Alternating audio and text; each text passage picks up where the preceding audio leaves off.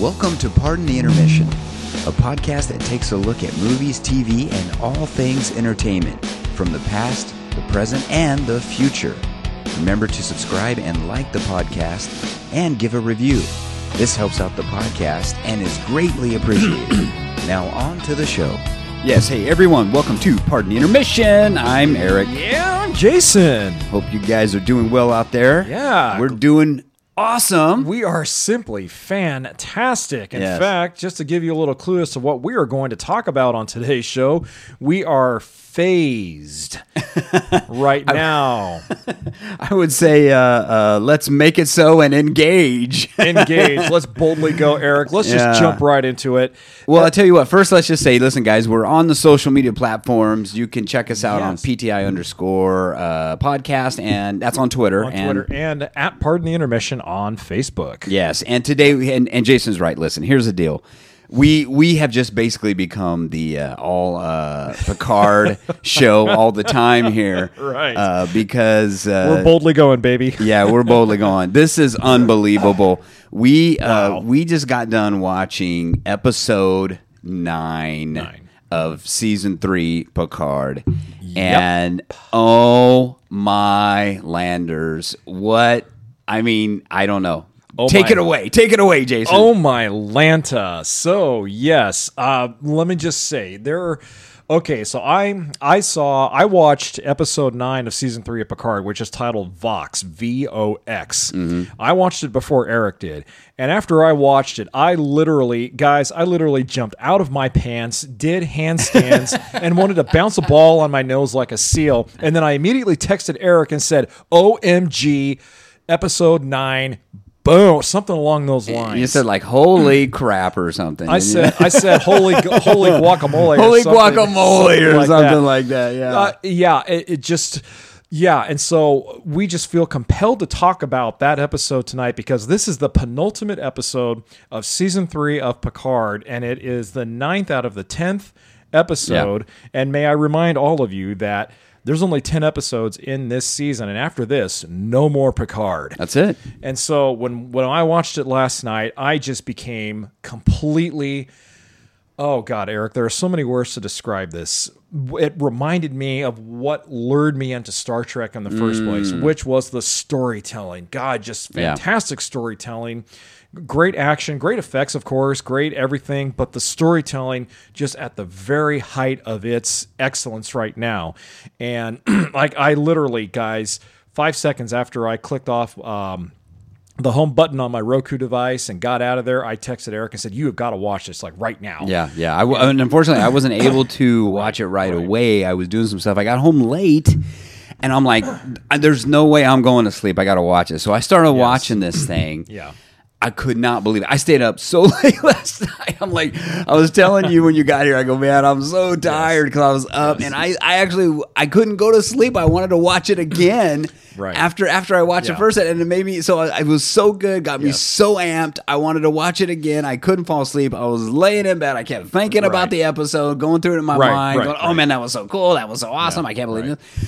Okay, yes, that episode, well, listen, it just shows you, I mean, with Terry Matalas at the helm and everybody else who's involved in this thing, it's showing you how they're able to pull this story together perfectly at the right time. Yep. There are going to be spoilers in this, folks, and I'm sorry, but you know what? We've got to. There's no way we cannot not talk about this stuff. We've got to divulge these. So if you guys don't want spoilers, stop the show right now. Go watch Picard, episode 9. Come back, turn us on, and then listen to it. Or, you know, maybe listen to us during the episode. Kind of like we're doing a live play-by-play. Kind of treat it like you're watching a baseball game with bad TV broadcasters of your favorite team, and the broadcasters like Joe Buck are so bad you have to mute the TV and listen to the same team play on the radio. Think of it that way, guys. Wow. I was going to say we're the John Miller and the what are the Dodgers?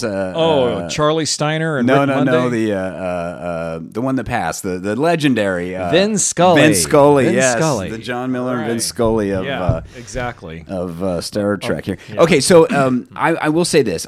You know what? You said they called the episode Vox. Let's start off with this. Yes. I think they should have called the episode The Seed.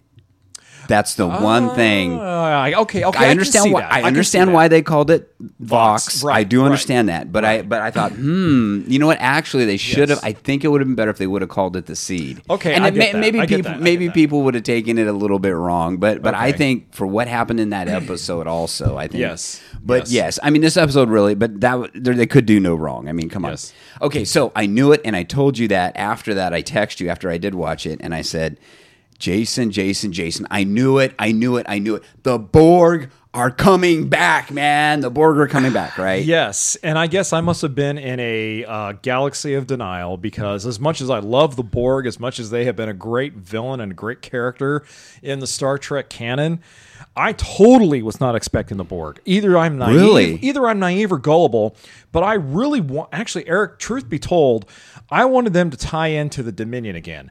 I was so hoping that the Changeling storyline that they did such a great job of including in this was going to lead to a return of the Jem'Hadar, or lead to an even bigger involvement with the Cardassians, maybe, who were part of the Dominion in Star Trek Deep Space Nine. Okay. Now, does that mean I was completely let down and disappointed by what happened last night? Hells to the no. Because, wow, that was a shot out of left field, and I was geeked, and I'm like, no way, the Borg Queen is back? Yeah. Well, you know, that was the thing. So I told you in a previous podcast, I said, listen, it's the Borg, it's the DNA, somehow it's DNA related, and I didn't know how. Yes. I didn't know it was going to be this big. Right, for what happened in the episode. Yeah. So we start off the episode. They're trying to figure out what's behind the red door, which is obviously it's the Borg Queen. Now, is it going to be the same actress, or is she still alive? Or it's the same actress. So for the Borg Queen that I'm talking about, folks, if you saw the movie Star Trek First Contact, which came out in 1996, Alice Krige, a South African actress by the name of Alice Krige, Krige, portrayed the Borg Queen. You might know her better as having been in the Oscar-nominated film Chariots of Fire. But yeah, she was cast as the Borg Queen in Star Trek First Contact, and she was so sadistically, wickedly she was really good in that movie as the Borg Queen. And she actually subsequently made appearances as the Borg Queen again in some of the last few episodes of Star Trek Voyager in its 7th and final season. So they have brought her back. Now, we heard her voice in the episode that you and I just watched last night, and even though we see the backside of her, we don't see her face yet. Yeah. But I know it's Alice Krige because I've read in all of the synopsises after I watched Picard that she definitely is has returned as the Borg Queen. So yeah, she is back. Ooh, so is this going to be a showdown between Locutus and I am hoping so. And it feels like it's on a collision course. I'm going to make a prediction right here. I'm going to make a prediction. I think it's going to be a situation because this is the last season of Picard. Yes. And really, I mean, Jean-Luc, he can't go too much further, right? You could tell he's at maximum warp right now. Yeah, he's at maximum warp. He's doing a great job. Fantastic. But I'm going to say right now, I'm going to make a prediction right here. He's going to sacrifice himself somehow. He's gone after this. I agree with you. I have that. I think feeling. he's going out in a blaze of glory. Yeah, if you guys remember that song. Oh my God, Bon Jovi reference. So we're right here. We're like mind. Yes. We're of hive mind. No, yes, we are one mind, one collective. Resistance. There we go. Yes. So the episode they try to find out what's behind the door. Yes. Deanna Troy's helping Jack Crusher to go through that, and she opens a door and she's like, "Holy crap, I'm out of here!" Yep. And she runs. Right. But what makes that great though, Eric, is that she sees who's behind the door, but immediately we still don't know who's behind the door. That's right. But I knew when she did that, I was like, see, that's what I mean. I knew, man. I knew, and I'm not saying that I knew it, and I'm all seeing, all powerful, right? Know. But what I'm just saying, I know there's a lot of fans that predicted this too, but it's like there's no other way that it can happen, right? Right, exactly. And so we don't find out it's the Borg until she runs down the hallway and goes up to the observation room on the bridge of the Titan and goes up to Jean-Luc and Beverly and says, "Guys, we have a problem." Not verbatim, of course, not that way, but then that's when we find out that it's the Borg. So the great reveal is there. She knows it, but they hold off in a nice manner of suspense to let you know what the great reveal is until after she tells Picard and Crusher, oh, we're in deep shit. I mean, we're in deep doo-doo. It's the Borg again. And then we find out it's the Borg. So, yes. We're in deep space poop here. Deep space poop. Yeah, we're in deep Bantha Voodoo. We're in Bantha Voodoo. So yeah. I mean, just a great reveal of the Borg there. And the Borg look a lot sinister. A lot more sinister here. That Borg cube that we saw there looks a lot more heavily fortified than previous Borg cubes. Oh, yeah. I'm sure it's going to be Borg 2.0. Oh, definitely. See, I don't remember. I've heard people talk about. Here's the funny thing. I've heard people talk when you're talking about the Borg Queen, and I asked you if it's the same actress because I heard there were some people that were saying that it almost sounded like, and I'd have to go back and listen to it again. It almost sounded like her voice, the actress, kind of mixed in with Beverly, the actress that plays Beverly Crusher. It kind of sounded like it was almost kind of a dual. It was very interesting. That's why at first I was like, wait, is that going to be the same, or are they going to do something different with this Borg Queen? Well, and funny you mention that, because if you recall, after Patrick Stewart, after Picard and Crusher find out that it's the Borg, if you recall, he goes into Jack Crusher's quarters to let him know that Jack actually poses a risk, not only to the ship, but to the Federation. And when they're having that little discussion about what's going on, Jack says, all this time I thought it was her, my mom, my mother's voice. My mother's voice I heard, when in actuality, it's this Borg Queen. Yeah. So funny you mentioned that, because and they did such a fantastic job of masking that element of the series where he thinks it's his mother, but then all of a sudden we find out, well, hey, wait a minute, it's the Borg Queen who's been talking to him telekinetically rather than the other way around. Yeah. So interesting. So we all of a sudden, so then of course they say, hey, Jack, you pose a threat, we've got to keep you here in your quarters, but of course, what are they going to do? I mean, the guy can get into people's minds and control them, obviously. So that was kind of a dumb move, right? I mean, duh. I mean, so he's like, all of a sudden he takes the minds over of the two guards, the two fleet security officers. Security officers, thank you. And then he's like, okay, I'm out of here. I'm going to take the shuttle. And I'm out of here. And the young actor who plays Jack Crusher, Ed Spaliers, boy, this guy, he's got a career in front of him. Let me tell you, he's also, I think he's on another popular series. I think it might be 12 Monkeys. Which is based off of the movie 12 Monkeys, or that's Todd Stashwick who played Captain Shaw. I can't remember, but at any rate, Ed Spaliers, who plays Jack Crusher. He is in another series right now. What is it? I can't think of it offhand. Right. Now, he was also in Downton Abbey. He played a butler in that. Okay. And he also played in Outlander. That I don't know if you remember that series, Outlander. Right. That's what I'm thinking. He played that Outlander. captain, that kind of role. He's the one that ends up raping the daughter of I can't remember the main character. Right. And she has his baby, and he comes back to get it. He's this real kind of wicked kind of pirate. It's funny because he plays that same kind of. He does great at that, but he plays that same kind of person. It's almost like this wicked person with a heart. He really goes back and forth. Amazingly in that kind of role. Right. And so, he can cross these lines and play either a good guy that's going to the bad side or playing a bad guy that might be coming to the good, so he's always, you just don't know where he's coming from. So, he's great.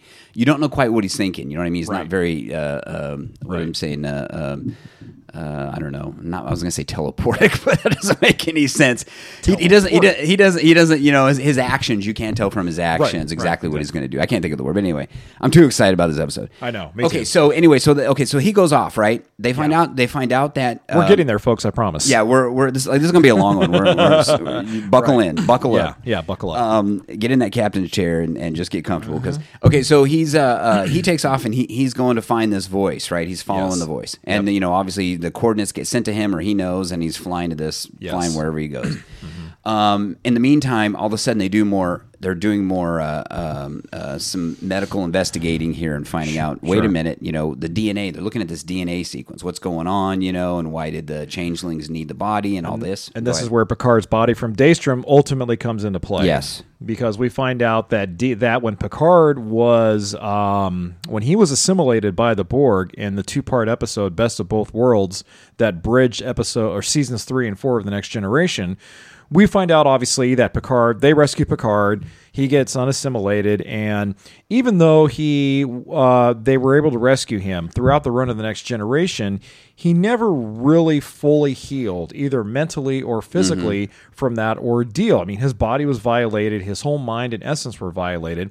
But now we find out that the Picard from Daystrom actually contained trace amounts of DNA, of Borg DNA, that he still had in him from when he was assimilated, and they weren't able to detect it. You know, in the Star Trek timeline, they weren't able to detect it 35 years ago after they rescued him and they took him from the collective, and he had all the Borg implants removed and everything. Well, and they thought that he had Irumodic syndrome. Irumodic syndrome, and that's what he kept relating to him. I've heard Irumodic syndrome so many times in that episode because he kept saying, "But I got Irumodic. It was Irumodic." You heard it so many times. You have Irumodic syndrome.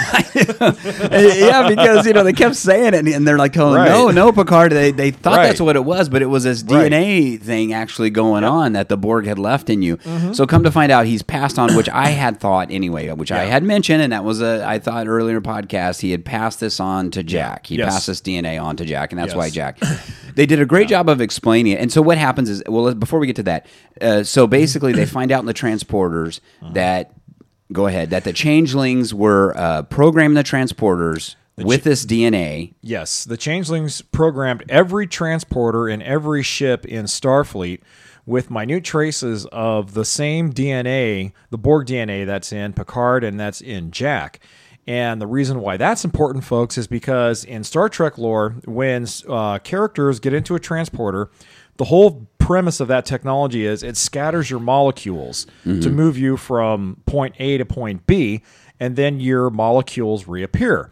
Well, when your molecules are scattered all over the place, think about it. Everything goes everywhere. Nothing is detectable. So there was no way for them to detect the Borg DNA in a transporter pattern code. And so when the characters reemerged and they're into their solid self, that Borg DNA just ingrained itself in them. Yeah, essentially it changed their DNA or infected their DNA with this Borg DNA. And now kind of fused it together. Right. And so now how this plays into the plot of the Vox episode is that we know that Frontier Day was the big event that spelled doom for the Federation, that this was what the whole Changeling plot centered around. It was going to come together at this point. Yes, at this point. So we actually find out that the Federation fleet has the technology to now act as one unified fleet, where all ships operate under the same systems, under the same technology, under the same defensive capabilities. Which was funny because Riker made a comment about that when he found this out, right? So essentially what happens is they find out. Here's the deal: they find out before we get to that part. They find out about the DNA. Yes. They also find out though that the DNA will only affect younger people whose frontal cortex, whose brains haven't completely formed, haven't completely fully developed. So by the age of 25, they're saying your brain is fully developed, and so you won't be affected by this. But they have so many young people on these ships, so essentially it's all the young people, which is interesting because the Borg always wants the young, healthy ones, right, to be able to carry on. I mean, they don't want the. It's funny because they did make a comment about getting rid of the old and feeble, right? So that was okay. So they do that, right? So that was very important. Now, in the meantime, they take off to this Frontier Day, like you say. At first, we thought because of the episode, how it was playing out. The season, I should say. It looked like there was going to be this huge destruction. In other words, because of what had happened, we don't even know what happened on another planet. Remember where that whole planet dropped out and did all that stuff? Right. We're thinking that they're going to somehow blow up all of Starfleet, right? Essentially, right? Which was kind of a ruse, which was kind of trying to throw everybody off the track, right? At the same time, So everybody's there at Frontier Day, like you're saying. They've all come together. At this point, they have the technology, which Riker says, why would they do this? This is so Borg-like. Essentially, he said that because what they wanted to do is they wanted to program all the ships to be on one track, essentially. And if they ever got attacked, the ships would all come together, be under one control. This isn't the Borg control, folks. This is just under one control of Starfleet and be basically one mind, to go ahead and defeat an enemy. Yes. And another tribute to the Next Generation in this particular scene in the episode is when we see the USS Enterprise, NCC 1701F, not E, folks, not D, not E, but F, come out of space dock, which is commanded by Admiral Elizabeth Shelby. For those of you diehard Star Trek fans like me, you know that Admiral Shelby was actually the character Commander Shelby, who was in that two-part episode, Best of Both Worlds. If you recall, when Picard was kidnapped and assimilated by the Borg, Riker was promoted to the rank of captain, and he took over the captain's chair of the Enterprise. Well, Commander Shelby had already been assigned to the Enterprise as a special tactician expert against the Borg at that point to help them fight the Borg. And so when Picard gets kidnapped, Riker gets promoted to captain, Shelby gets promoted to his first officer, and in that 2-part episode, she's his executive officer for a little bit. So I find it kind of fitting that they brought her back. She's the captain of the Enterprise F. Now, which is at the forefront, which is the Federation flagship, which leads this whole mass fleet. Which I wasn't when they pulled that thing out. I was like, really? I wasn't excited about the look of the ship. I got to be honest with you. Okay, now I think the look of the ship, Eric, actually comes from an online game. There have been some successful Star Trek online games that have had some really neat looking ship designs in them. And so now I might be wrong on this one, folks, because I'm not much of a gamer, but I believe the main design for the Enterprise F could have come from the Enterprise that was designed for one of the online games. Well, I think wasn't it Riker? Didn't he say something about? He made some comment about that Enterprise too, right? The comment he made was about the Enterprise E. I think. No. Okay, maybe I'm getting confused, or maybe this is something I saw on Twitter. Sorry, folks, maybe I'm getting confused. But it was like there was something about the comment of that shit that was like that wasn't a very people. It seemed like it wasn't. It wasn't. They didn't take to it too well. Because I didn't like it. It didn't look like a Constellation class ship, right? Right. I mean, exactly. there's a certain look to the Enterprise, and it didn't look. But anyway, okay. Yeah. So yes, so the Starfleet's all there coming together. They're all coming under one thing. You've got the Titan now is flying because now that they know what's going on, they have to warn Starfleet, right? Yeah. So they're flying there. They're trying to make it in time. Yep. In the meantime, of course, Jack Crusher does come across that Borg ship. He transports on the Borg ship, and he's got his phaser gun, and he's like, "What are you in my mind?" And basically, he's trying to figure out what is going on. He's trying to figure out why he's connected to this. What do they want? And of course, this is when we actually first meet the Queen. This is when they show her, but they don't show her face now. Right. They just show her from behind, and you hear her voice, which is very interesting. They're saving that reveal, so it's going to be interesting to see what she looks like. Yep. I can't remember how she met her demise in that movie in Final Contact. So in Star Trek First Contact... First Contact, sorry. First Contact, she meets her demise where towards the very end, Picard has ordered the destruction of the Enterprise E, and all the crew members get into escape pods and leave the Enterprise. But just as Picard is getting ready to leave, he hears Data's voice in his head, and he hears Data say, "Captain." And so Picard feels compelled to go find Data. Well, he finds Data with the Borg Queen. And that's when he's all opened up, right? And it's like they've kind of opened him up to see how he works, or I don't know. It's very exactly. Yeah. Oh, they were putting skin on him. They grafted skin onto his skeletal structure. Right. Yeah. So there's this one part where he's getting ready. She tells him to target photon torpedoes on the USS Phoenix, which has Riker, Zefram Cochrane, and Geordi. They're getting ready to make that jump to warp speed so the Vulcans can detect them. And he's there ready to fire a photon torpedo, or quantum torpedoes, I'm sorry. And then he fires them. And then all of a sudden, you see the torpedoes miss the Phoenix. And then the Borg Queen goes, "Data!" And then he says, "Resistance is futile." And then he goes and he punctures one of the plasma coolant tanks in engineering. Oh, that's right. And then it wipes out all the remaining Borg that are in engineering. But the Borg Queen gets in a nice little rustle with Picard as he's climbing to avoid being vaporized by the plasma too. He kind of kicks her off his leg, and she falls down. She falls down, and she gets vaporized by the plasma eventually. So that's how she met her demise in First Contact. Okay, but that was just her body. That was just her body. Not her soul, her evil, twisted soul. Not her evil, twisted soul. That's okay, correct. So we go back to Jack Crusher's on the Borg ship, and basically he's giving in, to her at this point, and then you see the probes come out like Doc Ock or something from. Right. You see the probes come out behind him, and they basically connect to him.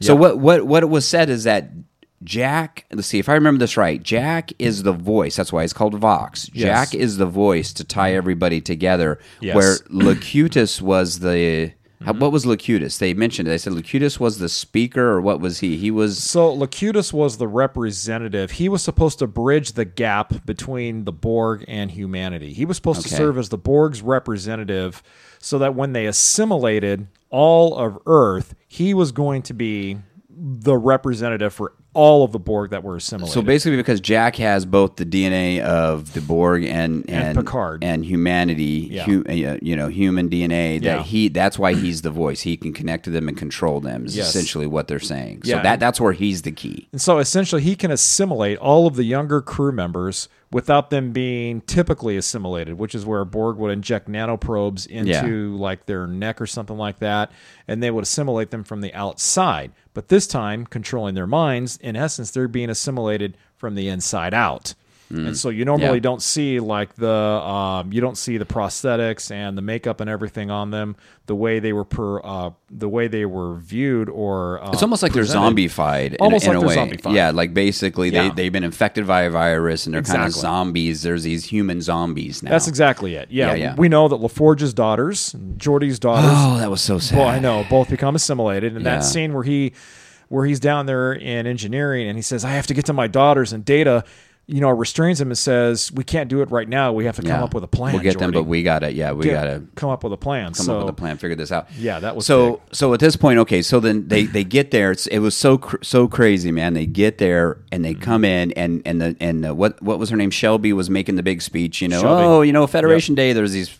I'm thinking, how do they get fireworks in outer space? But okay, there's fireworks and all this stuff's going on. The celebration, they're saying all the ships are joined. Look at all this great stuff, and and then he comes in and he's like, hey, this is Picard. It's an emergency. The Borg are after us, essentially, right? And then she's like, what? And then at that point, basically, all the young, because all the ships are already connected to this one Starfleet hive mind, essentially, and then now you have. All the young people on these ships now are all being, basically when Jack plugged in, they were all starting to be controlled by Jack. And so they all started to turn. So essentially now it's like you have that Shelby, which is crazy. All of a sudden you just see the communication where she goes, wait, what? Well, we're under attack. And then boom, like she get taken out. Right, exactly. Crazy. And then...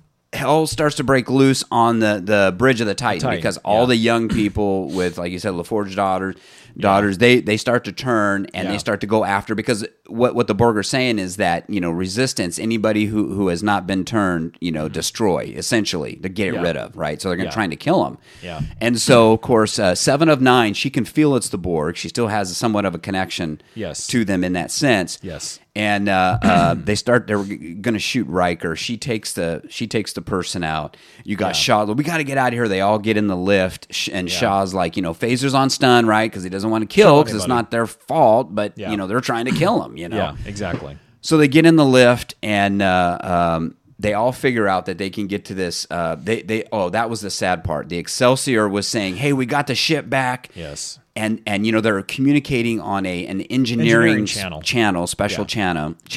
Yeah. And then all of a sudden you just see they're like, oh yeah, we can do that. And then you see the Excelsior take off on its own, separate. Yeah. And then all of a sudden the other ships just converge on and destroy. Photon torpedoes. It's done. Yep. But that gives Shaw the idea, because he was a maintenance guy, right? Hey, let's go down there to the maintenance bay. There's a maintenance shuttle, and we can escape. Right. So that's where they're at. Yep, that's where they're at. And so they get in that maintenance shuttle, and they realize that they... wait. Let's talk about first. They're getting in the maintenance shuttle, and let's talk about the biggest disappointment for me whole damn season. This is the only thing. Listen, the show didn't disappoint me, but what's disappointing me is what could have been in the future. We know that Eric has a serious man crush on Todd. he has a man crush on Todd Stashwick, aka Captain Liam Shaw. Oh my gosh, he is my favorite. He has been my favorite new character of all. I hated that guy when I first saw him. I go, this guy's a jerk. I can't wait till they get rid of this guy. And this guy has been the best character out of the whole season.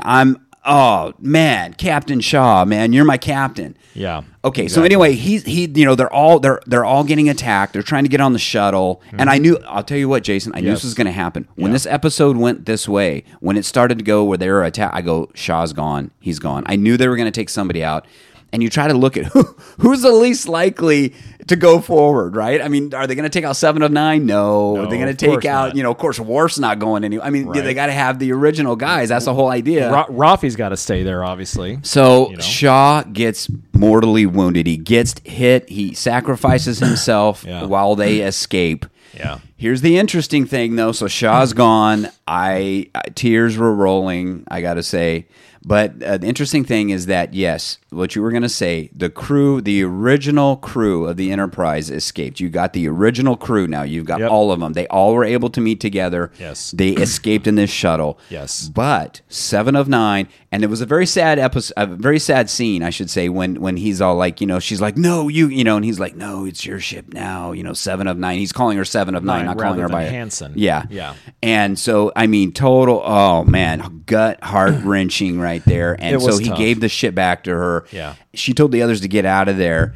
Of course, we're saying told Rafi to get out of there. She's like, no way, I'm staying. So you've got 7 of 9 and you got Rafi still on the Titan. Right. Which I know is going to make a big play. I know that's going to be huge. Oh, yeah, definitely. Coming back. Anyway, go ahead. So, yes. So we know that those two are going to play big time here in that final episode. But now, with the original Next Generation crew members on that shuttle, Geordi realizes that he has to take them someplace where they're not going to be easily detectable, but he needs to get them to a ship, more importantly, that hasn't been affected by this Federation mass fleet formation unification type thing, where their systems aren't going to be controlled en masse. They have to go analog, is what they said. Essentially, they have to go analog. So what does Geordi do? Boom, they takes him back to the Fleet Museum, where he's a Commodore of. Mm-hmm. And what does he do?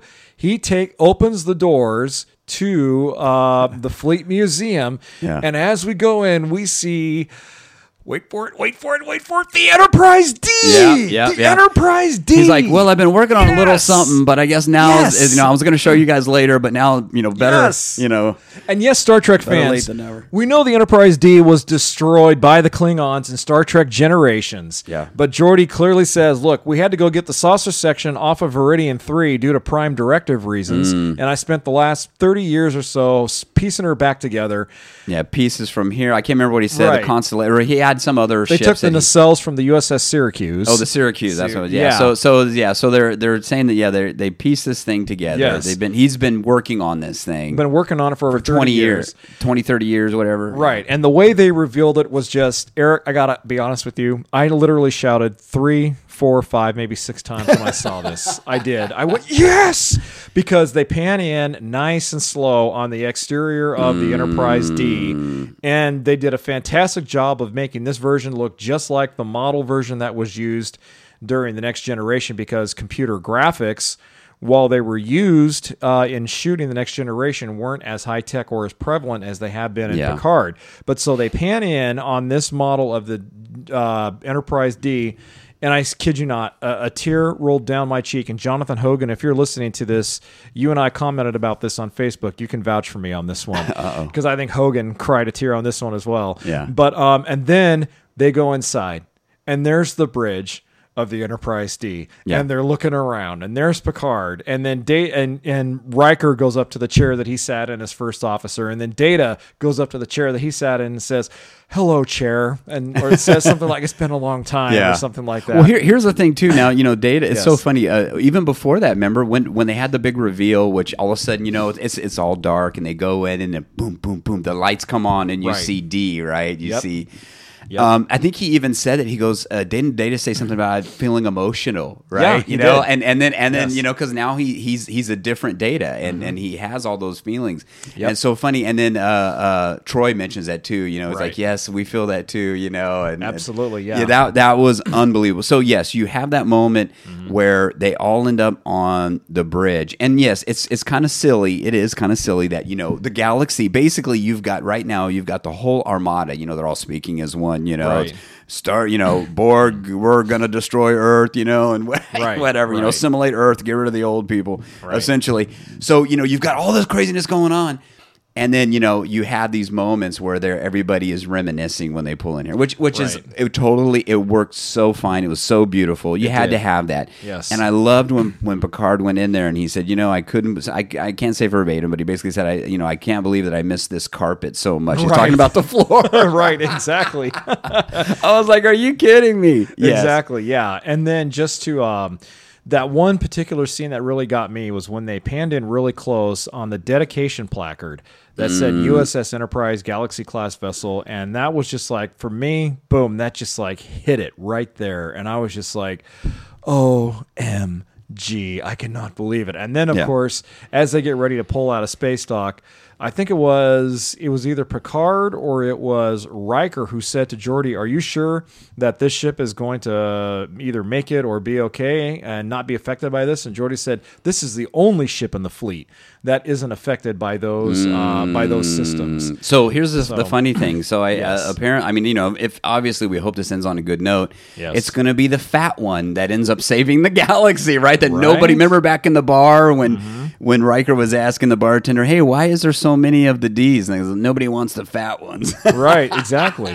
Not only that, but a vessel that everybody's going to want the fat one now if it saves saves their planet. A vessel that, in terms of Star Trek timeline wise, is at least 30 years obsolete to these new starships that have more advanced technology. So it'll be interesting to see how the Enterprise D combats them in the final episode here. Yeah, and so basically they pull out, and then the end of the episode is them, basically taking off, right? They set a course for Earth, maximum warp, and that's where the episode ends. And we can only surmise, Eric, what it's going to be. What it's going to be is it's going to be the Mother Borg Queen against Father Picard / Locutus trying to for basically tug of war for Jack's soul is what it's going to be, and it's going to be up to Jack to make the choice. Well, and that's my feeling on the next episode. It's going to have to be. I also have a really sneaky suspicion here, and this is just me. I would not be surprised if we see a Catherine Janeway, Kate Mulgrew appearance in the final episode. Here's the reason why. Because in Star Trek Voyager, her character, Catherine Janeway, obviously fought the Borg a lot because Voyager was stranded in the Delta Quadrant, which is where the Borg are originally from. But in the series finale of Voyager, which is called Endgame, the main plot of that episode, a two-parter by the way, surrounded Voyager finally getting back to the Alpha Quadrant, but in order to do that, they had to go through a Borg transwarp corridor hub, which explained how the Borg were able to move back and forth from the Alpha Quadrant to the Delta Quadrant so quickly. Well, Kate Mulgrew, her character, Catherine Janeway, that series finale opened up with her character some 40, 50 years in the future. She gets her crew back, but at a great cost. Some of her crew members and friends die, and she says, "Look, I have a chance to go back and change history here. Get my crew back, knowing what I know now, that I can save all of their lives rather than lose some of them." And so she goes back and tells Catherine Janeway of the past that's still in the Delta Quadrant, "Here's how you get your family home, but the only way you're going to do that is if you meet the Borg head on, and if you deal with the Borg Queen head on." And that involves injecting a deadly virus into the Borg Queen herself, which would then transmit out to the rest of the Borg drones. And that episode centered on the Borg collective basically being destroyed. Here's where I will disagree with you, because I think even though the lore is there and it would work, they haven't explained any of that up to this point. See, they haven't laid the bricks. And the thing is that for a series, yes, you do have your fans who remember all this. Yes. But not everybody does. And then you have your new crop of fans too. So you have to, even though if you were going to go in that direction, they would have had to lay the groundwork for that to get to this point, but right? They kind of have already. Okay. If you remember 2 episodes ago, Picard said that Admiral Janeway is the one who was responsible for the formation of Frontier Day, for the organization of Frontier Day. Okay. So they've already mentioned Admiral Janeway on a couple of occasions. I'm sorry, where is she in the timeline? And where does her story take place in the timeline? In this timeline? In this timeline? What was she? She was in the past, right? Okay. Voyager was so that Voyager episode that I talk about opens up. Like I said, it opened up with her character for I think 30 or 40 years in the past, in the future. Oh, in the future. In at the that future. Point. So she went back. She went back in time to tell her older self. And then she went back to tell her older self that this is how you're going to bring all your crew home safely. Okay. So she's still alive at this point? And when Picard's taking place? Yes, she is. Okay. Because in Star Trek Nemesis, she actually had a cameo as Admiral Janeway in Star Trek Nemesis. Because Voyager ended in 2000, I believe, 2000 or 2001, and the crew got back to the Alpha Quadrant. But it was kind of a lame ending, if you ask me, because all we do is we just see the ship come back, and she's like, "We're home," and that's it. I'm like, "What? That's it?" Okay, so could they use her story? Now, they did mention her, so they might just use her story, not actually her showing up, though. They potentially could. Okay, yeah. They potentially could. And here's the other thing, too. I think the mind virus would be, I think maybe the attack that Picard would take would be to let Jack do it. Jack is the key. I think Jack, I still have a feeling Jack is the one to turn this on or off, or he can turn it against the Borg. He can turn the Borg against the Queen. Okay. I think. I think it's going to be one of those deals where she doesn't realize how powerful he is. Like, in other words, you think he's able to do something, but then he ends up being more powerful than what you think. Got it. Okay. It's probably going to be like one of those deals where what show was it where I think it was The Boys. Sorry for this reference, but it was The Boys where there was like a deal where if they do a certain thing, and I can't remember what happened, but they lose their powers. In other words, so maybe I think what might happen is that it'll be this is all coming to right now. This is just going to be guesstimation, and I'm sorry, and then we'll get back to the real deal. No, that's fine. I think Jack might be able to turn this around, but when he does this, he's going to rid his body. It's going to be basically kind of like when you have a cold and you sweat it out. Sure, it's the same type of thing. You watch. He's going to rid his body of this. Maybe not completely, but he'll think at the time it was. So he can destroy the Borg or have the Borg destroy the Queen. Okay. Ultimately. Okay. What do you think? Well, I like that theory. I think it's plausible. I think it might work. Of course, we don't know. We're just surmising here, people. We're just guessing. Let me go back just to my Janeway reference really quickly. Sure. Because this Voyager series ended with Janeway infecting the Borg with a deadly virus. Okay. And because we're dealing in essence with a deadly virus here in Picard, that's why I alluded to Janeway possibly being in Picard. I'm not saying she will be. Is it likely that they'll have it in that way? Obviously not, and we don't know. But I think it would be a kind of a fun way to end it that way. Yeah, I think if they would have explained, if they would have dove a little deeper into her story, then it would have made sense in it to bring her back to kind of show up. To me, that would almost be kind of like a what? Because if I didn't really understand, it's almost too obvious in a way. Yeah. It's one of those things where it's like, oh, we need a wrench to save the galaxy. Oh, we'll never find it. Oh, magically, here's a wrench. You know what I mean? That's Mr. Scott's job.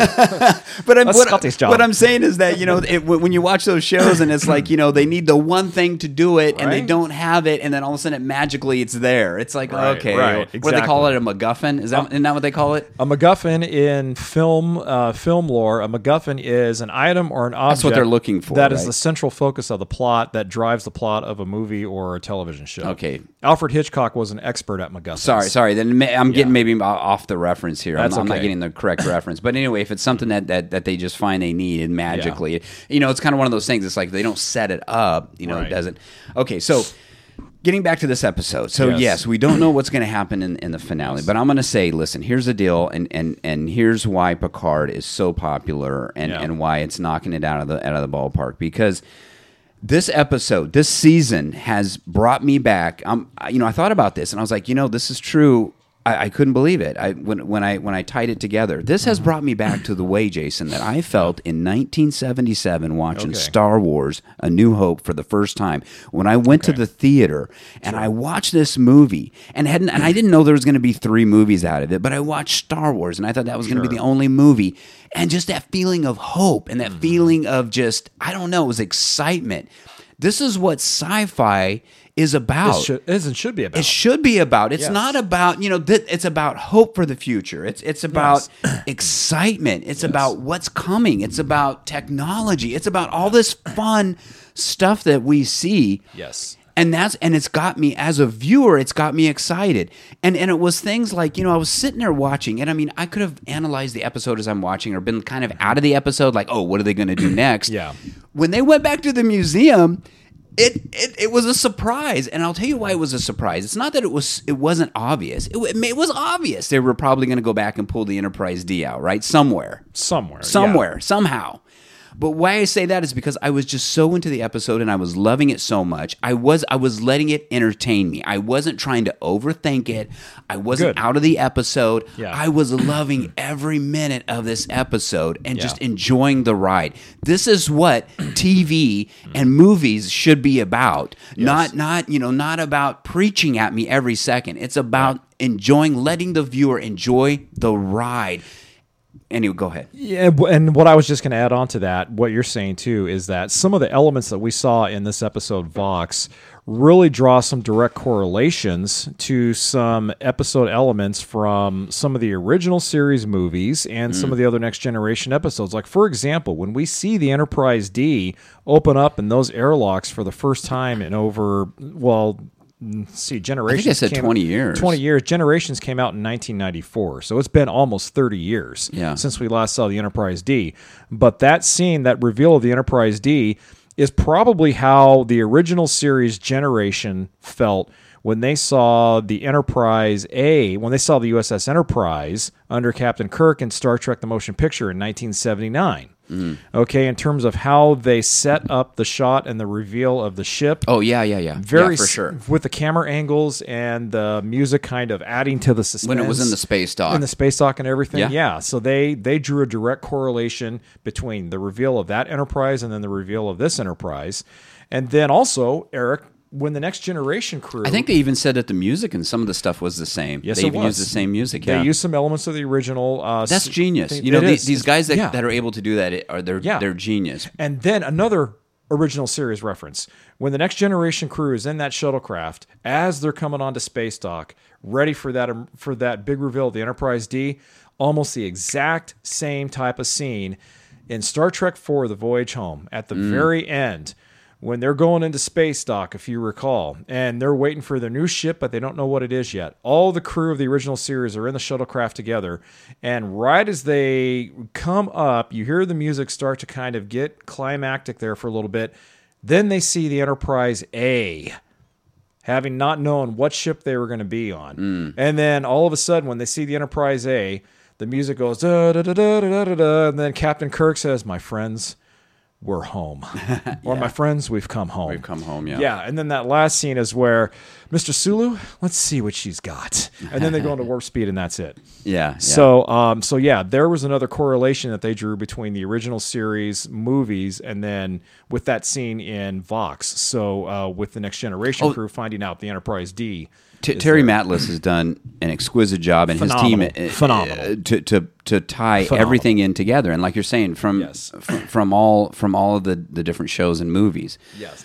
It was unbelievable. And going back to what you're saying, the way they took the moments on the when everybody had their moment, essentially on that bridge.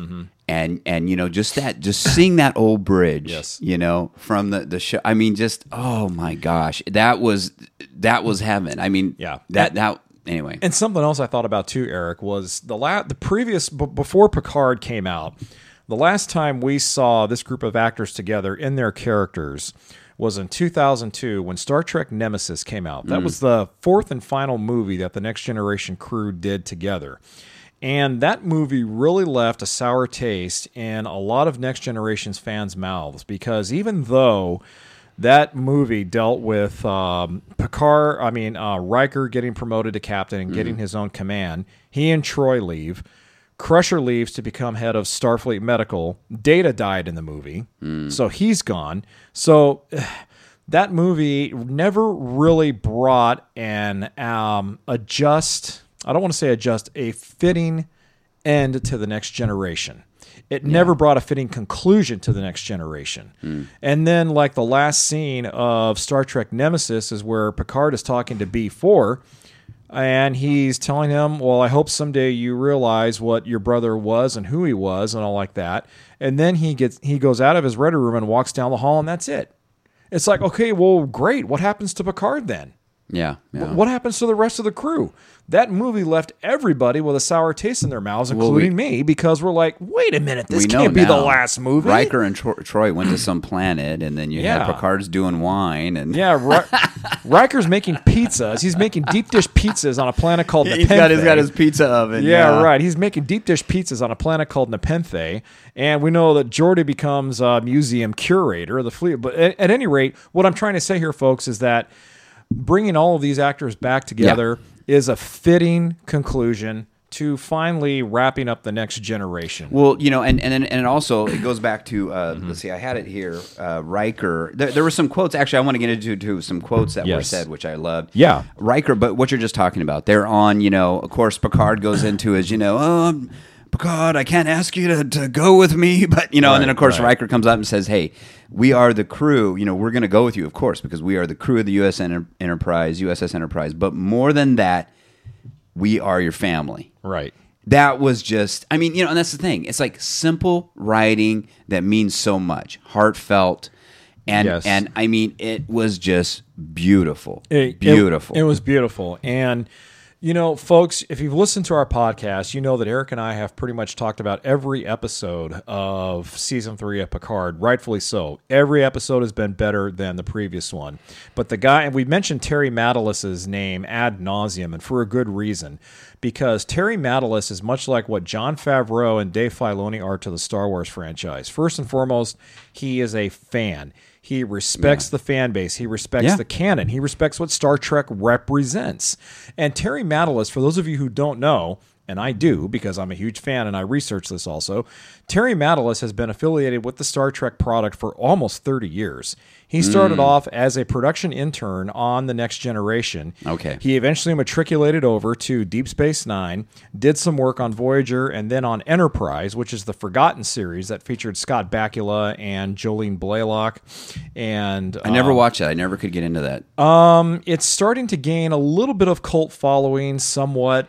It was only on the air for 5 seasons. It lasted 2 seasons more than the original series. Voyager and Enterprise, I just couldn't get into. But anyway, Terry's been involved with all those. Terry has been involved with all of those, and that's important, folks, because that shows how much experience he has with Star Trek, but how much respect he has for the franchise. Because it could have been very easy for these people to say, look, let's just bring in any Tom, Dick, and Harry and have them do this. Yeah. But with Star Trek, much like Star Wars, you just can't bring in an average Tom, Dick, and Harry director or producer or writer off the street and say, boom, give us the fitting end here. It just doesn't work that way. And it comes through in the show. I mean, and like I say, it's not just him, and it's the cast, and it's the crew, and it's everybody who's involved with this show. You can just tell how much love they have for this. And I'm sure not everybody knows all the that are just working on the show knows all the lore. Right. But you can just tell the love and the respect they have for it.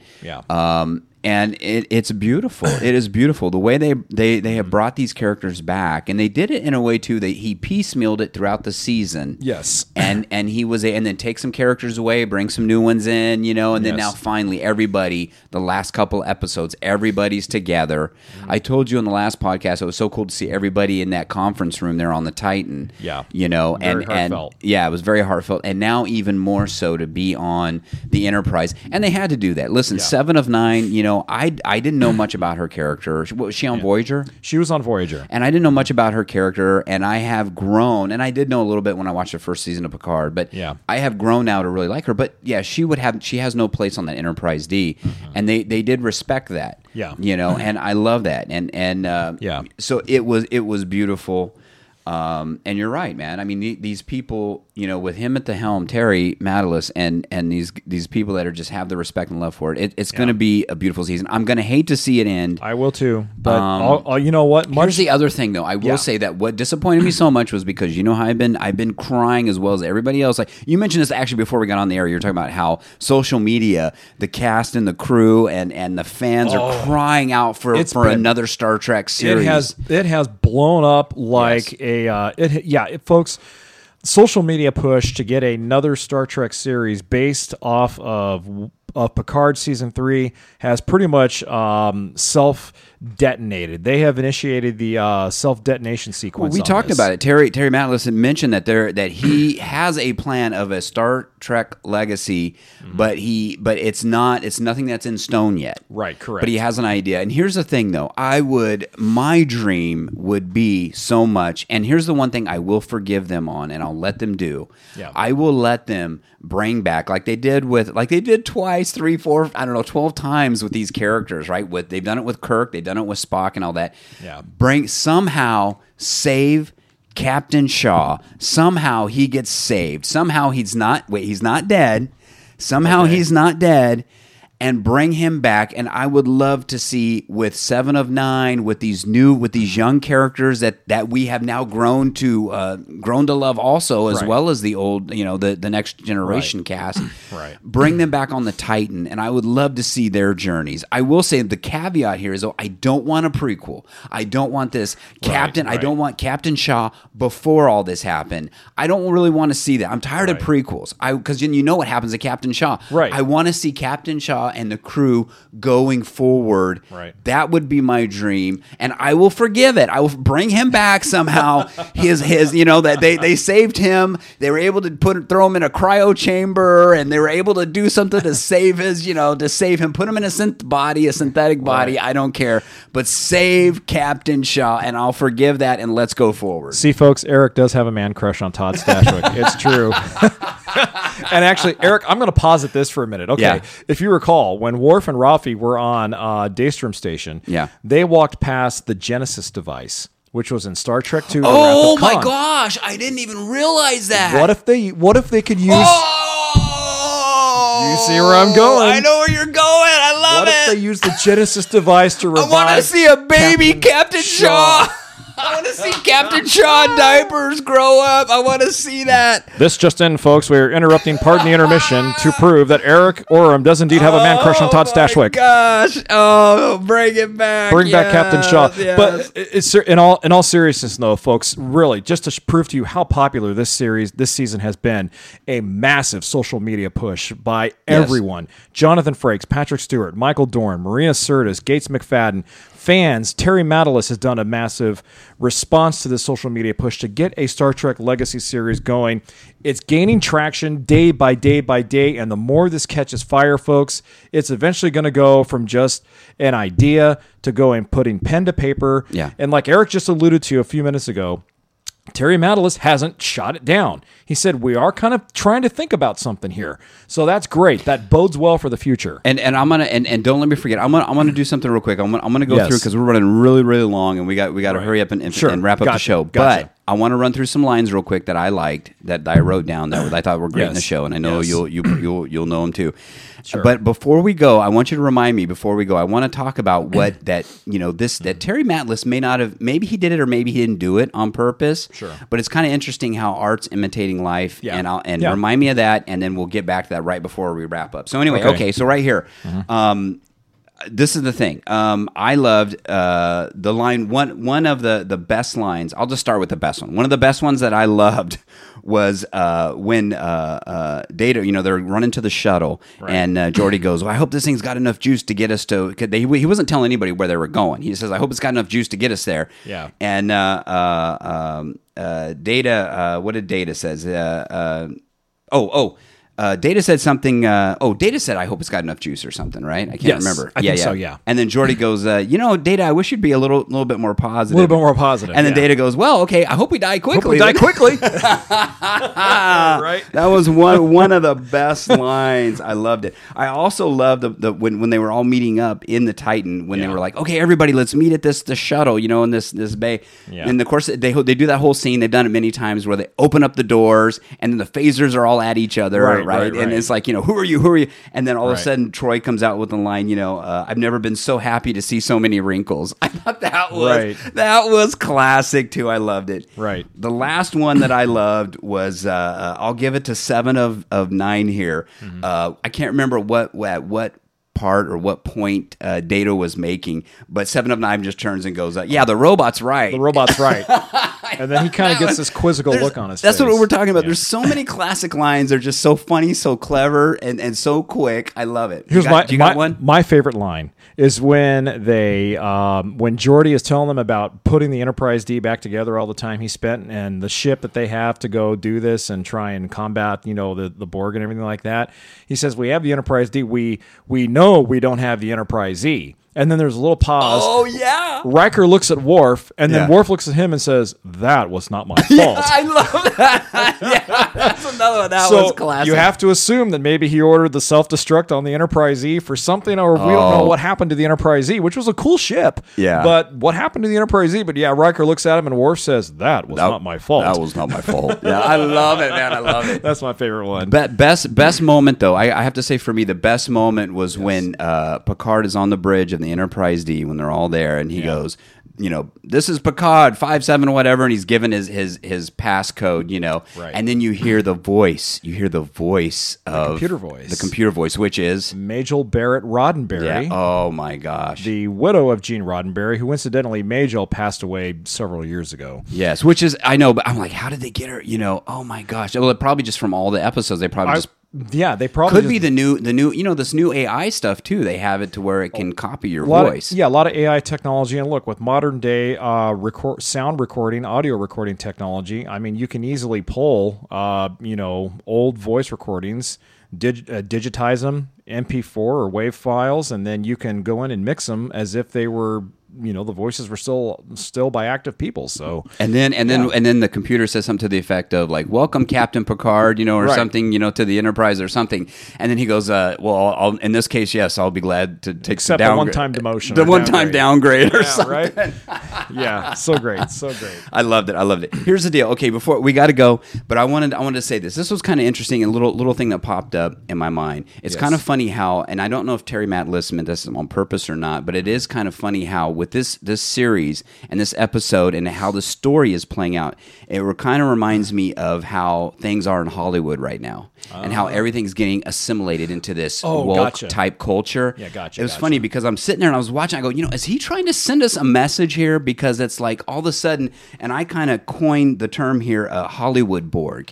It's almost like everybody is in this assimilated Hollywood Borg culture, and they're making the same crap. How many times have we seen with Star Wars? I'll tell you right now, Star Trek right now. I always grew up with Star Trek. Star Wars came out, it was my favorite. Yeah. I love Star Wars. There was nothing. You know what? I'm back now. I mean, with Star Trek, it's actually switched me over. It's my favorite right now.